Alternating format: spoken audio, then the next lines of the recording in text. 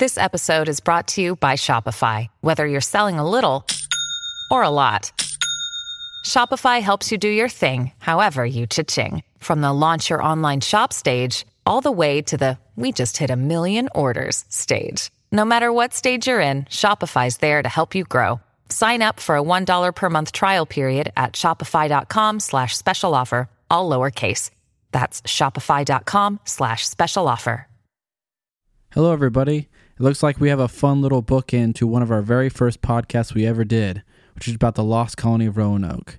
Researchers say they now know exactly what happened. This is 5 Minute History.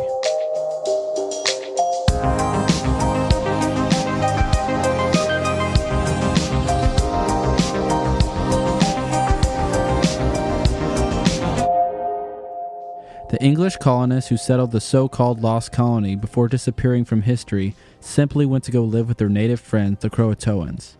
They were never lost, said Scott Dawson, who has researched records and dug up artifacts from where the colonists lived with the Indians in the 16th century. It was all made up. The mystery is over.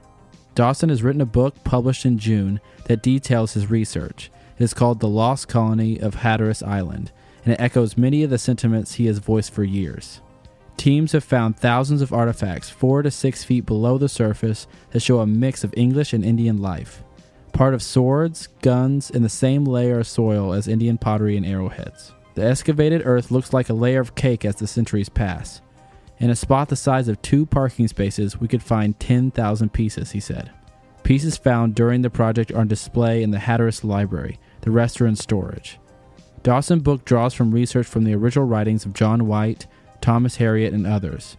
The evidence shows that the colony left Roanoke Island with the friendly Croatoans to settle on Hatteras Island.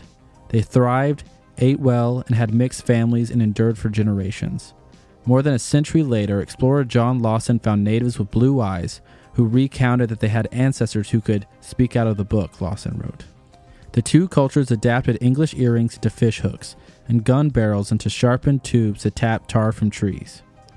They also found round post holes where Indians built their long houses 25 feet to 60 feet long, and they uncovered square post holes made by English during the same period. They were in the Indian village surrounded by long houses. Bones of turtle, windfowl, and deer bones indicated good eating, pig teeth turned up for generations. The Sakotans enslaved Croatians just a few years before the English arrived. The English had burned their village in 1585.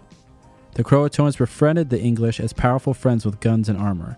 White's colony welcomed their friendship, especially after one of their members, George Howe, was killed by Sakotans. White was concerned about the dangers posed by them when he left for England.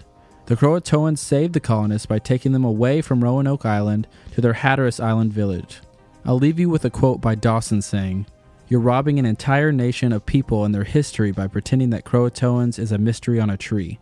These were people that mattered a lot." Thank you guys for listening. This has been 5 Minute History.